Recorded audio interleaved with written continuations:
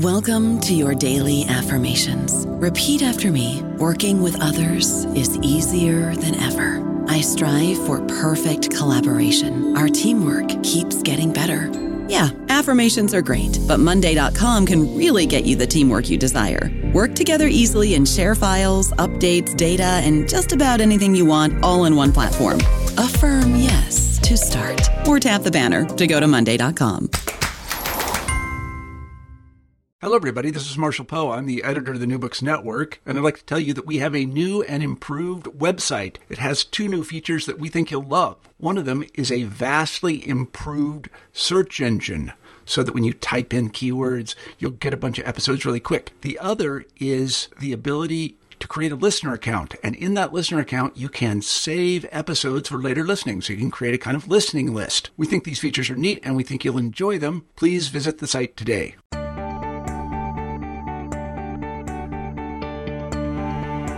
Welcome to New Books in Psychoanalysis. I'm your host for today, Jordan Osserman, and I'm very pleased to have on the program Shanna de la Torre.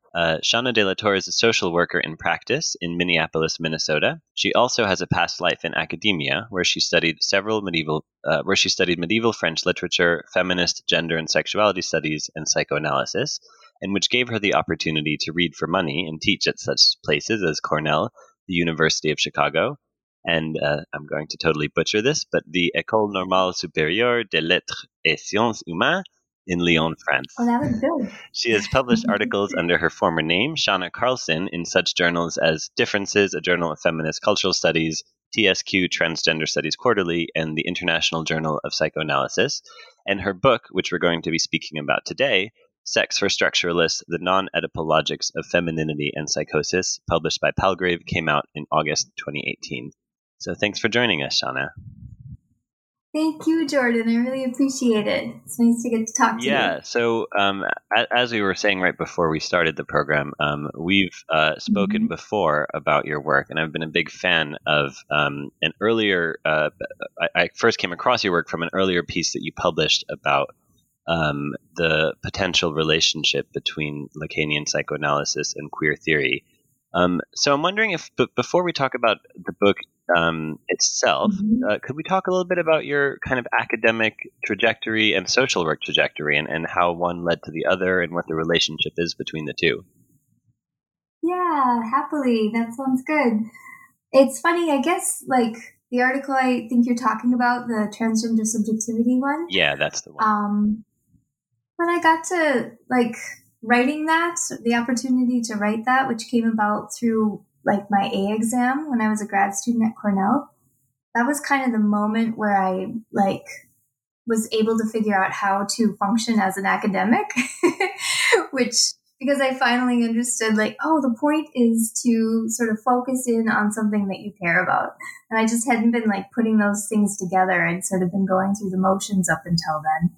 And then I encountered what seemed to me to be this enormous problem, which was what I interpreted as a lot of transphobia in psychoanalytic writings about transgender people and transgender phenomena. And that just didn't make sense to me based on my, admittedly limited understanding of Lacanian psychoanalysis. So you had been interested in studying Lacanian psychoanalysis, but came across a tendency for transphobia in the work. Is that right? Yeah, exactly. And I had been kind of galvanized by it from the beginning, which was probably the best sign that this was going to be a lifelong problem for me, Lacanian psychoanalysis. But this was a particularly galvanizing moment. And so that's kind of where the essay came from, was just wanting to explore that for myself, what's going on here, and trying to understand best I could, what is Lacan trying to say about sexual difference, and that, that comes in and out for me, whether or not I have a grasp on that at all. But I feel that's the same. Sort of where that, yeah. That's where that essay comes from. But then it's funny to think that, since then I have also kind of happily moved out of academia and into the world of social work. And so it's hard to explain exactly how that happened, but whatever it was about that problem persists for me with Lacanian psychoanalysis, but I want to deal with it in a clinical world rather than an academic world. I don't know. It might be hard with that. Is it the case then that did you start with a kind of academic theoretical study of psychoanalysis that then morphed into a more clinical interest? Yes, I think so. That might be why I ended up making the change, because I kind of just kept hitting my head up against the same wall, which was like, I want to keep looking into this in a clinical way, and that's kind of how I'm trying to proceed now. Mm-hmm. Right. But I haven't necessarily. So my work with transgender has kind of fallen by the wayside too. Like, this was a real question I had and a real passion that I had, but it's not necessarily an ongoing piece of my piece of what I'm working on. I wonder, actually, if we could just visit for a moment one of the kind of key arguments of the article right before we go into the book, because it does kind of reappear towards the end of the book, which is, I mean, something I'm quite fascinated by is you kind of ask this question of if Lacan has this theory of sexual difference in which masculinity and femininity are kind of divorced from biology, but have instead something to do with, well, there's been different explanations given, but an organization of enjoyment or a relation to the symbolic. If I get the argument right, you're kind of suggesting that this description of what masculinity and femininity is about does not necessarily have to correspond to what we think of as gender. Is that right? Yes. That's my understanding. Mm-hmm. What were the implications of that? I mean, what kind of got you to reach that position? Well, I was really interested in just taking as seriously as possible the idea that sexual difference could be a position in language, that language itself would sex the subject, and that femininity would be a kind of relation not to the world of gender and all of that, but actually just a relation to how you came into being as a subject in relation to the limit or the lack thereof, which is, I think, where the book kind of picks up, trying to sort of proceed with that question.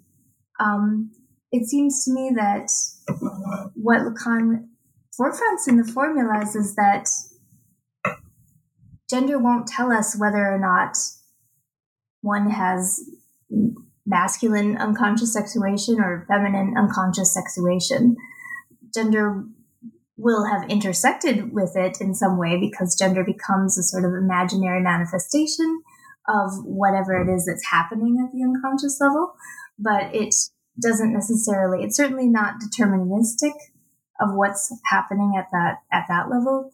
And it won't have, it's not deterministic, I guess, is where I want to stop myself. I mean, I think one of the really interesting things about that piece, which I just am kind of continually grappling with as well, is it's, so it kind of opens up, I suppose, a possibility for thinking about trans and queer sexualities,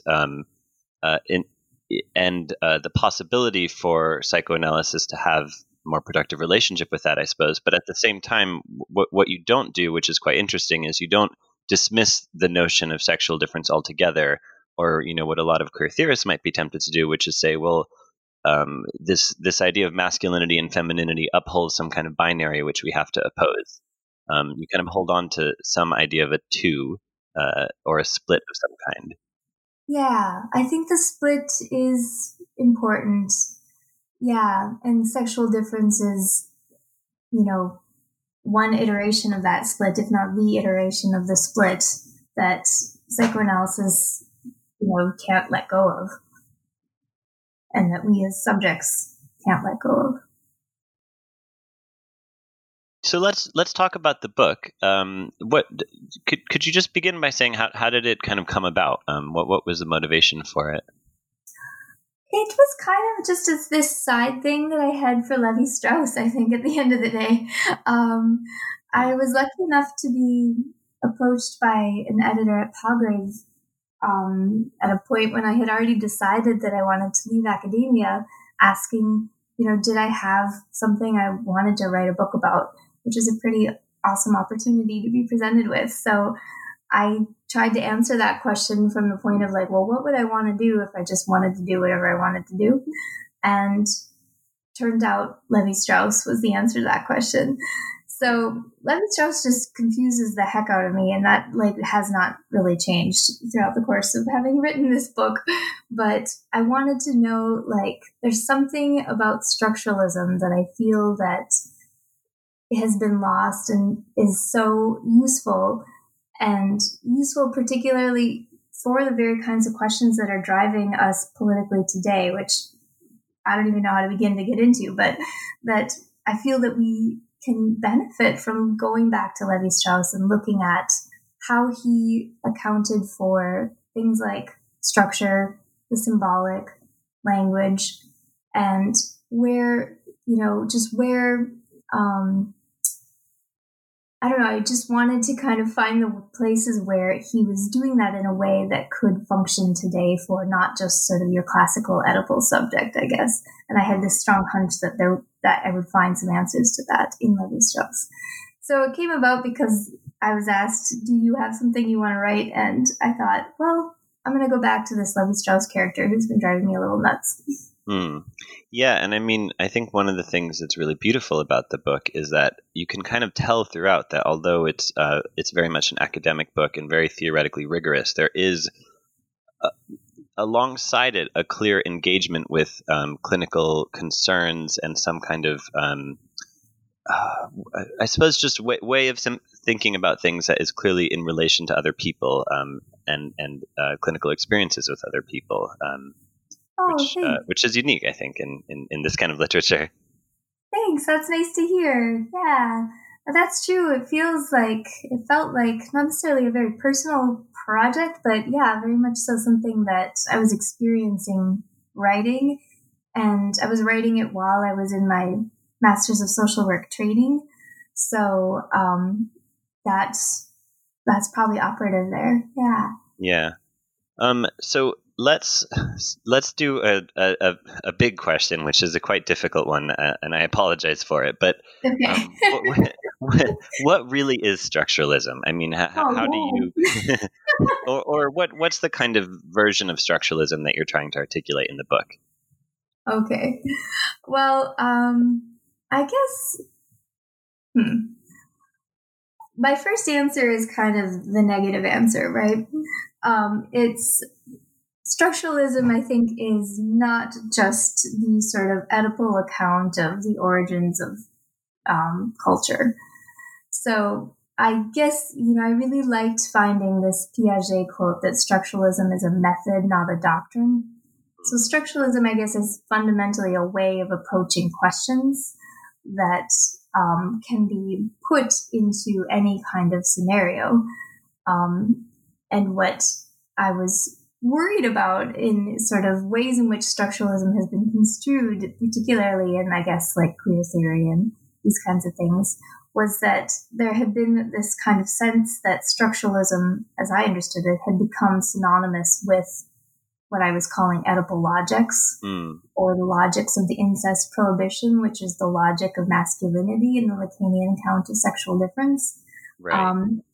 And I was wanting to find out, cannot structuralism also be a methodology, right? A method, not a doctrine, that has something to do with not just Oedipal ways of being in the world, but non-Oedipal ways of being in the world.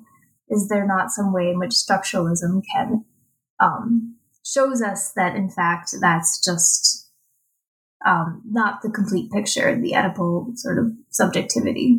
Mm-hmm.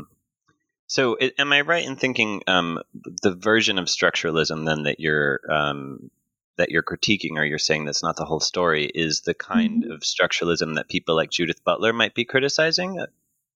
Yeah, it really was. It was kind of a chance comment made by someone in my A exam defense, where that kind of started this thing for me in the back of my head years ago, when she pointed out, Judith Butler and has a reading of the symbolic that seems to be Levi-Straussian. So the sedimentary laws, right? That's a kind of Levi-Straussian way of thinking about the symbolic. And so, but was that all that was there for Levi-Strauss? That was my question. And I don't think so. Because this is a criticism. I mean, just thinking about Butler's work and in that debate that she has in that book with Zizek and Laclau, where it's kind of been remarked a lot that the way she seems to think of the symbolic is that to enter into the symbolic is that the symbolic is a place that upholds all kinds of sexual gender norms and other kinds of norms that kind of forces us to obey to some degree. And that it sounds like you're offering a different account of what the entry into the symbolic involves. Yeah, and a different account of what the symbolic then would be and what it's for. I really, really, really liked my advisor Tracy McNulty's definition of the symbolic in Wrestling with the Angel, Experiments in Symbolic Life, her most recent book. Which she defines it there as a creative process of devising new fictions. And she's looking to, how she reads Lacan's rereading of Freud to arrive at that definition of the symbolic. Just most recently, my friends have been pointing out to me that analyst Willie Apollone's definition of the symbolic is simpler still. It is what is said. It's the field of the spoken. So, it's sort of, there's a kind of obviousness to the idea that the symbolic would be somehow synonymous with just norms, right? It just seems like, this is what we live in, and we live in norms, we live in ideals, values, and prohibitions. That's another Willie Apollone sort of formulation, that this is kind of what we coexist amidst. But it also seems important to preserve something about the symbolic as a site from which we can create new things. And that's what I'm kind of trying to trace out in Levi-Strauss too, those moments where he also brings us in touch with a symbolic where we can create anew. I mean, I suppose this might be a tricky question, but it just makes me think, is there some reason that these two definitions of the symbolic manage to coexist? Because they're quite different. One sounds it's all about prohibitions, and the other's quite creative. So how do they both get called the symbolic? Yeah, good question. How do they both get called the symbolic? I don't know if I have an answer to that. Yeah. I mean, it might be something where it kind of it sounds like a research question to pursue for the future. But it does. I mean, I think McNulty kind of deals with that a bit in the introduction to her book by talking about the becoming normative of the symbolic. So a way in which the fictions with which we live that kind of permit sort of social coexistence get tired. They get tired and we're like, this business isn't working for us anymore. That's when you kind of know you're living in an outdated norm. To jump a little bit, you mentioned Willie Apollone, and he appears a few times in the book, and I've kind of encountered his name and a few other people associated with this school in Quebec increasingly. It seems like there's something interesting going on over there. Some kind of new form of Lacanianism that's emerging. So could you tell us a little bit about your experience there and what are some of the ideas that are being circulated in Quebec? Yes. Well, it's true. Willie Apollone and Danielle Bergeron and Lucie Cantin are all, the founders of this group called G-Freak. And it's situated in Quebec in Canada. And my own involvement with them has been their yearly training in Lacanian psychoanalysis, which is something that takes place every June for about a week, where they offer sort of pedagogic instruction in the morning and then kind of more clinical cases in the afternoon, all within the framework of Lacanian psychoanalysis, which they themselves have innovated through their work with people with psychosis. They have a clinic that's called the 388 that was started, I think, in 1982, where they are treating people with psychosis psychoanalytically. And in order to do that, they had to innovate. They used what they were learning from what I heard from how they speak about this, that they were listening to people with psychosis in order to learn how to reinvent psychoanalysis itself for the treatment of people with psychosis. So it is very interesting and very exciting. I'm not, super knowledgeable about the 388 itself, which is such an important site for them for the production of all of their work. But I have been able to go for about, 6 years to their week-long training for people like me, academics and clinicians. Yeah. And I mean, is there something, because there's, like we were just saying in the beginning, there is a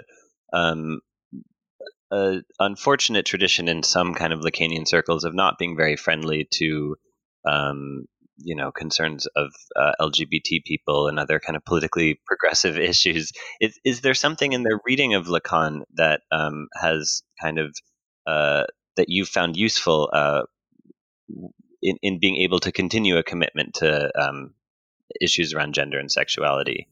That's an interesting question. I mean, I guess what I have found useful has been their kind of just their orientation as such. So I wouldn't necessarily say that the way that they are, the ethical practice that they are doing is something that has actually, it hasn't necessarily intersected with my interests in gender or queer sexuality, but it has sort of let me know. I mean, the way they, I think, would talk about it is that cultural constructions as such are roadblocks to the traversal of castration. So, they have spoken about the symptom is the best thing in the human, and something like homosexuality is a symptom. So, in as much as they are on the side of the human and on the side of the unconscious, then they allow you to pursue your desire, whatever it may be, but it hasn't necessarily been a place where, for example, I have pursued interests in transgender, gender, sexuality, this kind of thing. Does that make sense? Or Yeah. I mean, I guess it's it just sounds like it's also a sort of innovative reading of Lacan that gets put forward that you also kind of engage with a bit in the book. If I understand it correctly, there's a kind of renewed attention to the unconscious. Yeah, it's a pretty radical new reading, I think, of Kahn, and that comes from their work with people with psychosis. And perhaps one of the most important things is this kind of emphasis on the idea that the unconscious is real and it is out of language. So I think that's really interesting, and that's not necessarily always the same thing that we see in Lacan. Yeah, that's something. Actually, I mean, if we can jump forward a bit to chapter 4 in the book, because there you that's the chapter called "Two Traumas, Not One: The Feminine Myth," and there you discuss a bit the idea of the real unconscious. So could you say a bit about what is the real unconscious, and how is it different from what we normally conceive of as the unconscious? Yeah, well, the real unconscious, as I'm trying to work with it, is just, it's not my idea, of course. It's, it's Willie Apollone's. It's the way they talk about the unconscious as the censored or the out of language. And so the subject of the unconscious, as Lucy Canton, I think I quote her, one of her articles in that chapter, says that the subject of the unconscious is a real. And so the only way of accessing it is through what she calls these writings of the real. I think it's different than, as I understand it, ways in which the unconscious gets figured as this, for example, just what is repressed, what has been repressed. So what is repressed is unconscious in a certain kind of sense, but if it has been repressed, of course, it has been represented. So it is in language and it can be brought forth into language again. The real unconscious has some other kind of trajectory that I'm still trying to understand or learn about, but that Lucy Canton refers to, you can only access that through the writings of the real.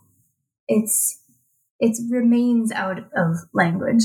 And I think that that's one of the things that the analysts of G-Fleet talk about too, that, for example, I remember Apollon mentioning, and even a very good analysis done to its term is not going to exhaust the censored. And it wouldn't want to, right? First of all, it's impossible. And second of all, you wouldn't want to, because the censored is kind of the site of the human that results in acts, ethical acts. So then, is it to grapple with the real unconscious is in some way, if I understand correctly, is it to kind of have some account of its functioning without exactly being able to say kind of what's in it? Is that kind of the idea? An account of its functioning, perhaps. I mean, I suppose I'm just wondering what do you do with the real unconscious, or what's its kind of clinical implications? I think that the analysts of G-Freak would say you take responsibility for it, and its effects in your acts and in your words. So through the real unconscious is sort of acting constantly. It's just always there, acting. And what at least my understanding of the work of an analysis would entail would be to very slowly kind of construct some sort of knowledge about what cannot be said, about what is out of language, and from that site learn to take responsibility for what one says and what one does. So that it's like, This is really from my attempt at understanding what they have spoken about and taught about.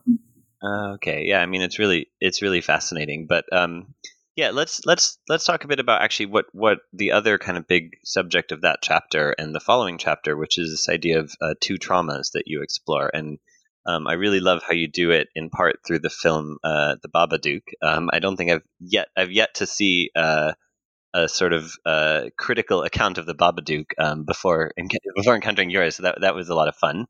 But given that our listeners, most of them would not have read the book, could you just say kind of very schematically what do you mean by two traumas? What's your interest in talking about that? Yeah, well, my sense of the two traumas is it's kind of the idea of the after the fact, right? The après coup.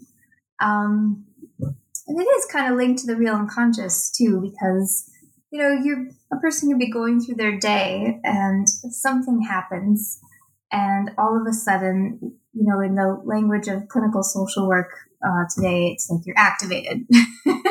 Right? Like something has come up.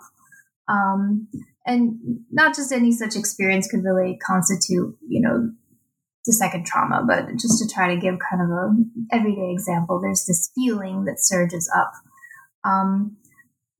As I understand it with Freud, what he learned through his work with hysterics, right? And I guess the case of Emma is the one that I mentioned, as I recall.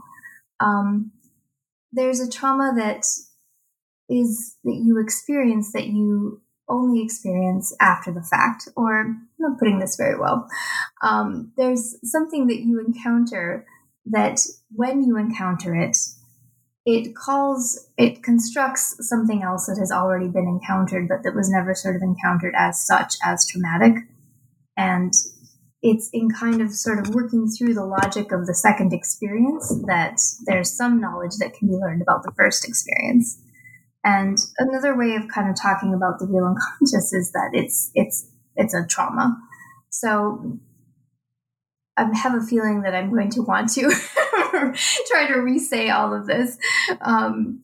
But yeah, I was really struggling with what this deferred action of trauma is in Freud.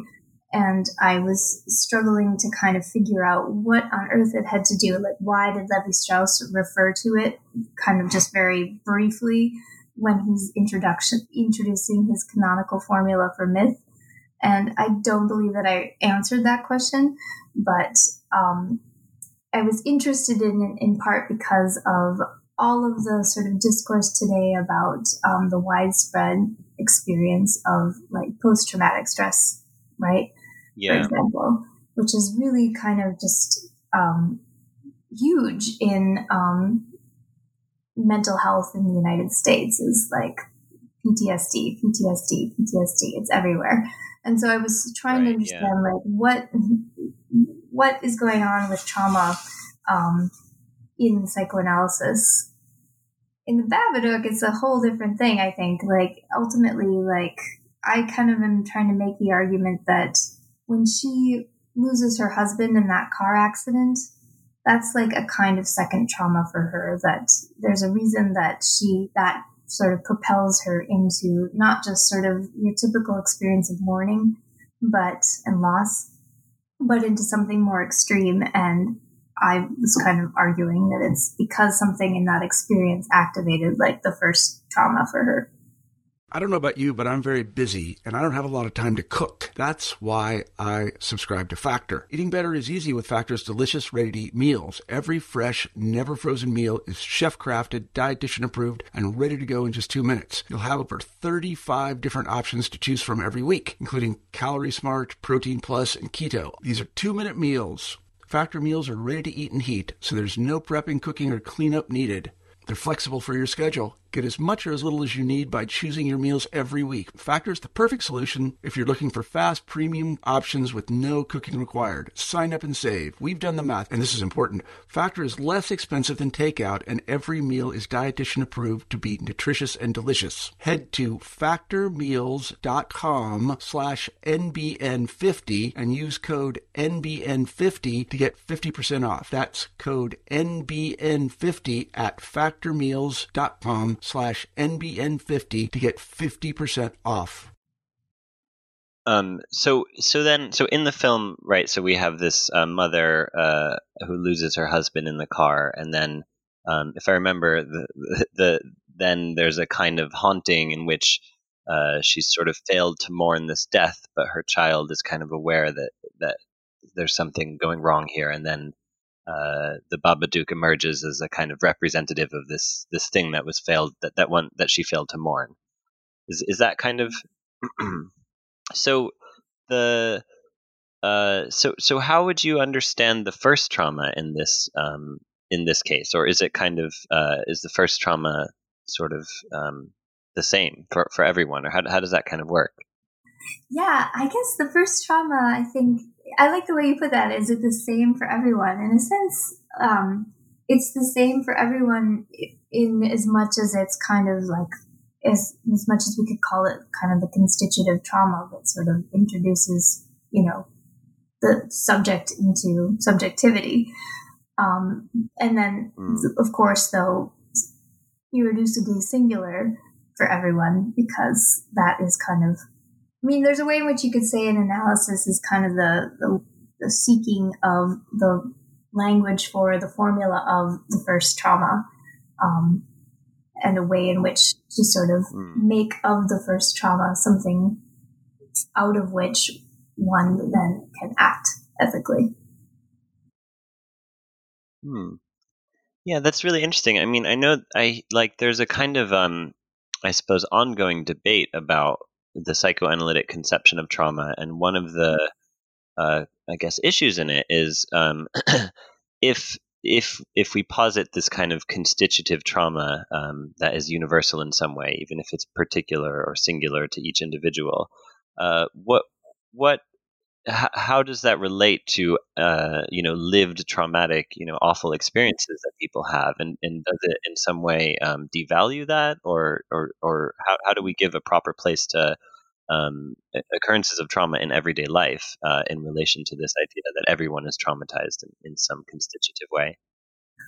Well, my own view would be that it doesn't devalue lived trauma, like the kind of experience that people can speak about. Like, for example, the traumas that perhaps are repressed, right? Or the traumas that one does have some sort of language for, or one knows that one experienced, or one at least senses that one experienced, as averse to this kind of first trauma that we're kind of talking about here that could only ever be constructed because it is out of language. I think I've kind of wondered about that too and struggled with that too. You know, what about just your kind of the experiences we all know about that people have gone through that are traumatic? Like, what is their link to something like a first trauma? And I think where I'm kind of have been going, in part because of how I'm understanding what the analysts at Two Freaks seem to talk about, would be, you know, even within the language of mental health today, there's a sense that like an experience is not traumatic because of, you know, what happened. It's traumatic because of what was experienced, right? So there's already this kind of displacement from the site of kind of a particular event to the site of the experience. So there's already that's, I think, useful in certain more common ways of talking about trauma. But I think what psychoanalysis would add to that is that an experience is traumatic also not just because of the experience of it, but because of, how to put this? It's not because of the actions of some other that one experiences trauma. It's what one experiences in one's body that one experiences, that there is trauma. So in a sense, it's like you traumatize yourself. But that's not to say that there's something wrong with that or that's bad or like it's your fault. It's that that like how you experience that trauma inside yourself is the site of your subjectivity. It is sort of jouissance. And therefore it's interesting and productive to look at. I don't know. What do you think? And so, yeah, I mean, I think it's kind of that's kind of a crucial psychoanalytic point from the beginning, right? Is that it's the two people can experience the same event very differently. And is it then the idea with the two traumas? Is it that the kind of traumatic experience that the person has in the world somehow harkens back to their relationship to that first trauma? Mm-hmm. Yeah, you could say that. That if you experience it as traumatic in the world, it's because it harkens back to that other experience. Mm-hmm. And remind me, and just for the listeners, how do you kind of work that out through the Babadook in terms of how does she resolve the experience of that second trauma? I think she resolves it when she looks at the monster and asks, "What do you want?" That's kind of where I think like the whole thing starts to just radically accelerate to the end. She, has been clearly in a lot of denial, would be one way of putting it, believing that this monster is coming from somewhere outside of herself, and seeing it show up in various kinds of ways, these hallucinations or these bad feelings when she goes to the police, for example, to try to say she's being stalked. But there's that moment when she just looks at the monster, the Babadook, and asks it, "What do you want?" And I think that's kind of the point at which she starts to resolve her relationship to it. She doesn't really fully resolve it. I think it's interesting, right, that she kind of keeps it in the basement. But I don't know what to do with that. It's so fascinating to think also, though, I think what maybe the film does so well is that it's not necessarily possible to talk about this creature as purely a hallucination or something that's in her mind, because of course it's affecting her son the entire time. And so I think, one of the things that's so interesting is how is it that this a psychic problem, which seems like it should just be her own, is actually kind of spilling out into the world surrounding her. Yes, that's a lovely way to put it, and kind of makes the connection, right, to the way in which our unconsciouses affect the people around us. Mm-hmm. Yeah. It kind of brings to mind the sort of Laplanchian formulation of, the transmission of the enigmatic signifier from one person to another. Yeah, so let's work backwards a little bit, because there's a lot of really interesting stuff going on in the other earlier chapters of the book as well. So in Chapter 2, this is on, it's called Primal Scene, Ground Zero, Levi-Strauss, Lacan, and the Wolfman Beyond the Seduction. Could you tell us what were you trying to accomplish with the Wolfman in this chapter? Why turn to him? Yeah, I was drawn to the Wolfman because on the one hand, that's sort of where Freud is trying to wrestle with the question, like, are primal scenes real? Did they really happen? Or are they constructions and analysis? And kind of seems to, as I recall, kind of just vacillate on that question as he's trying to work through the Wolfman case. And I guess I was interested in the Wolfman case too, because there was kind of this hint that, like, there was this sort of unacknowledged or sort of unanalyzed or experience of sexual abuse that perhaps is also at play in his life, that sort of doesn't necessarily, it certainly doesn't get talked about explicitly in Freud's case with the work that he did with him. So what's going on with that? And then lastly, I guess I wanted to think about the Wolfman, because I think when I was first sort of thinking about Levi-Strauss and the Wolfman, it was at a moment when I was trying to figure out, like, is there something queer about structuralism?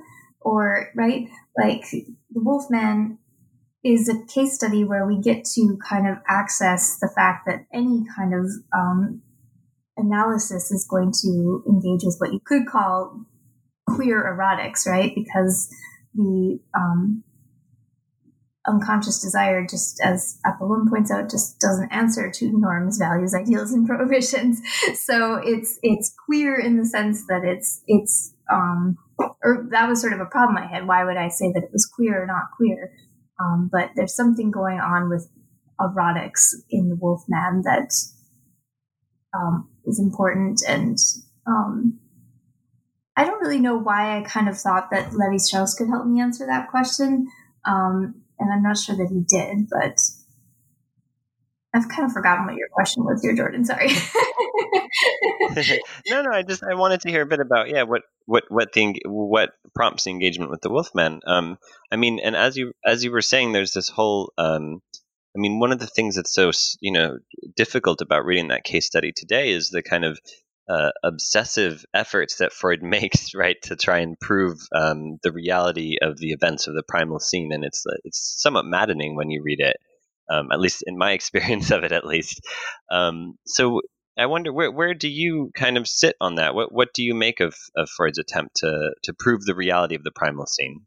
I guess, yeah, that's fun. I'm not sure. I think Freud is just always kind of sort of a little bit maddening in what he's trying to do. He's just a rigorous fellow. And he takes things beautifully seriously. So I guess that would be sort of what I would say in a slightly flippant fashion, that here again, he's at work in his Freud kind of way to sort of be like, I'm working through this, and we sort of experience his working through of it in his writing, in his not knowing. Mm-hmm. And would you say, does structuralism relieve us of the need to kind of posit the event as kind of a factual moment in history? Is there another way of looking at it through what you get from Levi-Strauss, or not necessarily? That's a nice way to put it. Yeah, I like that idea that structuralism itself could be part of what relieves us of the need to kind of locate this in factual reality.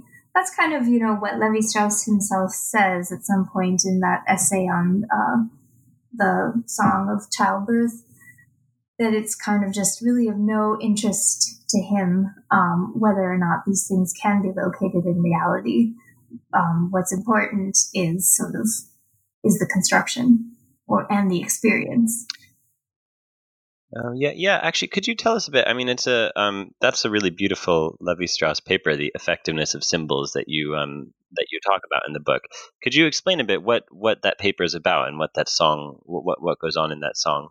So that paper is about Levi-Strauss's reading of this, what's called the Song of Uegla, and which is the song of this woman who's experiencing a difficult childbirth. And in the song, what happens is that a shaman is called to sort of help this woman sort of get through the pain that she is experiencing with childbirth by way of the shaman kind of going in and doing battle with what's inside the woman's body that has not been able to be expressed. So the song, as Levi-Strauss quotes it, seems to be just beautiful. But Levi-Strauss's argument is that this woman is treated because she is a part of a culture that believes in the mythology that the song itself is kind of calling upon to give an account of what she is experiencing in her body. And she's able to be cured of the pains she is experiencing because of the effectiveness of symbols, because she believes in the symbols that the shaman in the song is calling forth to sort of name what is happening to her, and that because she believes, she's able to kind of, be cured. And so he uses that, as I understand it, as a way to sort of argue for the existence of a collective unconscious. I'm not totally sure how we get from A to B there, but the fact that I guess these symbols work is, to his mind, because they are somehow touching upon something that exists in a collective unconscious. They manage to kind of activate those powers. That's how I interpret that essay by Levi-Strauss, which is, I think, yes, ultimately just a really beautiful piece of writing. Yeah, I mean, what kind of implications do you think it has for us today? I mean, because I guess a slightly rash kind of secularist answer would be like, well, we don't live in these times anymore where we believe in these kinds of creatures. So what use does this have to me now? I guess I kind of correlate it to, again, the Babadook, right? Like, you might say that we sort of do live in a time where we have these kinds of answers, in as much as we still live in a time of kind of collectively held myths about, for example, like the efficacy of psychotropic medications. Like that's a kind of collectively held myth. Like these things work, and so if you believe in that language, then that might help. That might help in the cure. Or a myth of sort of a collectively held idea we might have for Amelia, the character from the Babadook, is that it makes sense that she would be traumatized by the death of her husband, and there's things like grief work that she can do to kind of like process that experience and find words for it that are kind of familiar words that other people might share with her, and thereby she could kind of re-enter the collective through the ways in which we talk about loss and grieving. Yeah, I mean, this brings up the really kind of one of the crucial questions, which I believe you pose in the book as well, which is that the question of is the psychoanalyst then just a contemporary shaman, or is a psychoanalyst doing something different? And that's Levi-Strauss's point. Yeah, he believes that the analyst is a contemporary shaman or shaman. And I would say that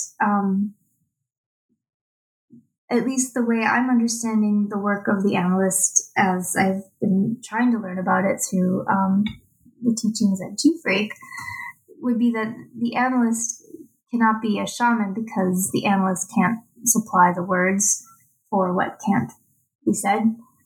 So the analyst doesn't know what is out of language for the analysand, and that's from whence his desire to know, right?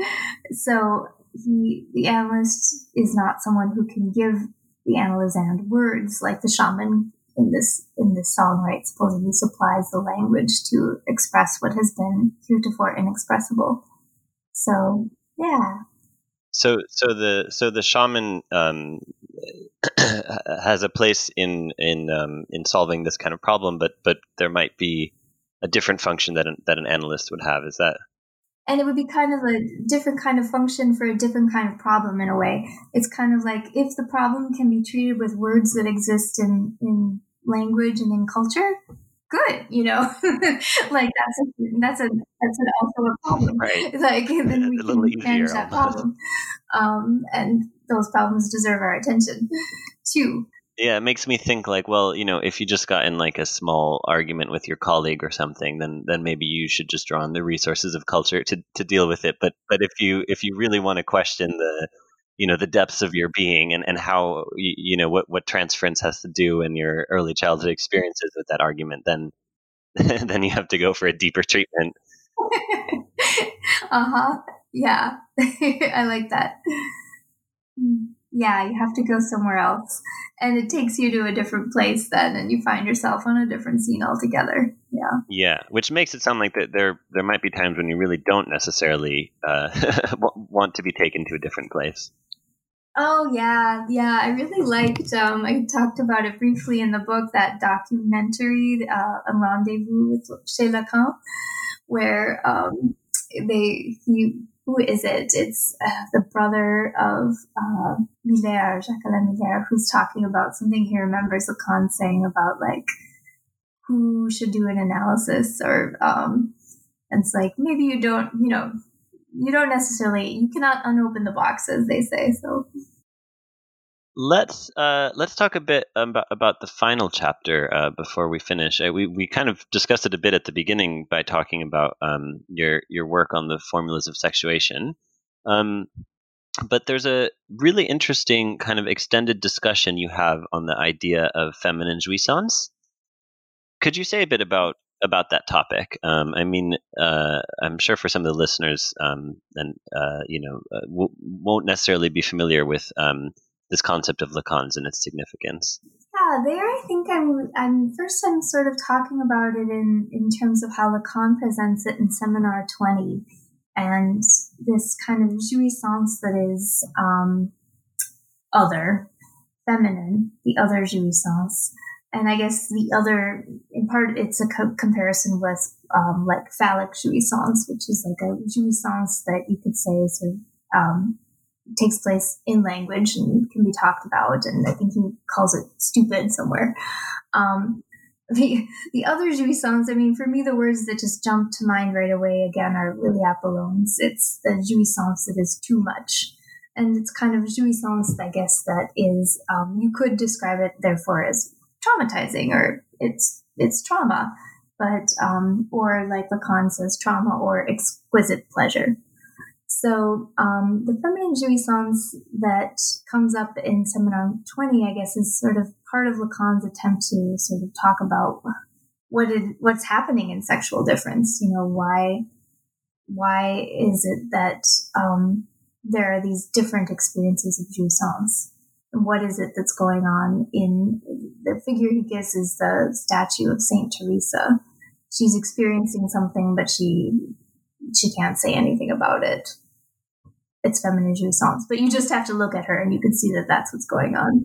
And I mean, I always struggle with this question, but is your take on it? I mean, that a subject kind of is positioned on one side or the other, either experiences phallic jouissance or has the potential to experience feminine jouissance, but it's kind of, you get fixed in one position or the other, and that's kind of the trajectory? Or is there do you see it as more ambiguous?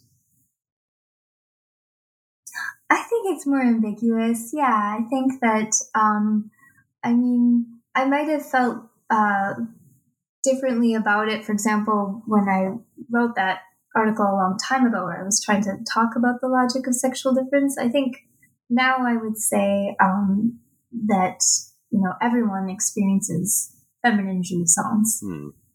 Yeah, because I am not surprised to hear you say that in a way, because it seems like what the book, if I'm reading this right, is suggesting is that there's kind of some clinical implications about what you talk a little bit about a clinic that isn't just about stopping or draining jouissance or symbolizing it, that there needs to be some space for working with jouissance. Is that right? Yeah. It wouldn't necessarily, that we don't want to treat it or get rid of it or cure it. But perhaps to find some signifiers for it. And I guess what one other kind of complicated topic in this whole sort of knot of interesting kind of relations that you're exploring throughout the book is psychosis, of course. So I think you ask yourself, why am I talking about femininity and psychosis in the same vein, or why am I putting them into relation? So could you explain a bit about what is related about those two phenomena? Yeah, I think it is kind of, it remains an open question for me, but my sense is that it has something to do with this relation to a limit. So they seem, they're not the same thing, but they're linked in as much as they are both kinds of ways of encountering a lack of a limit in language, femininity and psychosis. So, for Lacan, the psychotic is the subject who forecloses the name of the father. The analysts at G-Freak talk about sort of the name of the father as something that is essential for the child, but only for the child, and precisely to kind of protect the child from what is out of language, to give the child some sort of support for the fact that there is an out of language while the child is still a child. And if the child doesn't kind of have that experience, then the child is exposed back too soon to the fact that there is an out of language that is traumatizing. But we all get exposed to that, is how I understand the analysts at G-Freak talk about it. We all get exposed to that fact as adolescents. We all come to have to deal with that. So it's kind of the name of the father, and the way you're talking about it is like a sort of a temporary solution. Yeah, that's what I'm understanding that the folks at G-Freak are teaching, and I think that I like that. That makes sense to me. So then what? So if that kind of is operative, the name of the father, at least temporarily, what are the implications for femininity, or what? I guess what's the difference in a way between femininity and psychosis? You've said a little bit about how they're related, but what makes them distinct? Well, one major difference would be that, just even kind of terminologically, but usefully, right? That psychosis is a structure, so it's a kind of a subjective structure that one then, I guess, is or can take, whereas femininity is an experience that I think, is universal, that we all have. So that there's that, first of all, but that they're linked again, I think, in this experience of the lack of a limit. Does that make sense? I mean, if I kind of read it correctly, it seems in part what's going on with the entire book is talking about a kind of a treatment that is attuned to these logic of femininity. Is that right? Yeah, I think that's what I'm sort of trying to imagine. Yeah, that I guess ultimately such a treatment, and in as much as my own, I'm a social worker and who's a former academic, so the first part of the book is sort of does structuralism show us something about how to be attuned to femininity, or does it give us instances of this femininity? And then, yes, what would be such a treatment that was also attuned to it? Yeah. Do you feel like you're able to apply kind of some of the insights that you've gained in writing this book to your work as a social worker? I think that in as much as it's so important to me, like inevitably I kind of am listening to people with these things in mind. I wouldn't necessarily go so far as to say that I'm applying it, because I'm not certainly not an analyst, and I'm not working therefore analytically with people. I'm a therapist, and that's different. And so, but for me, it's true. Like all of these things are kind of present within me and in my mind, and it impacts how I listen to people. If not, then and to a certain extent, how I would intervene with them, but still within my role as a therapist, which is quite different. Yeah. Well, we're just about out of time, so I think it's a good place to start to wrap up. I think the last question that we always ask on the program is, what are you working on next? Oh, that's great. I have this like fantasy of writing a book about like Marguerite Porete. She was this, it's so funny, right, how you go back to where you came from, but like this French medieval mystic who I really enjoyed reading when I was a graduate student. So maybe I'll go back to her one day. These days, I'm really just kind of working on learning how to function as a therapist and things like gardening. So that's kind of like, it's hard to do in January, of course, in Minnesota, but... Great. Well, fantastic. It's been so nice to speak to you, Shanna, and thanks so much for offering us your time. Thank you so much for the opportunity. I'm really happy to get to talk with you and to appreciate your questions. They're very helpful for me.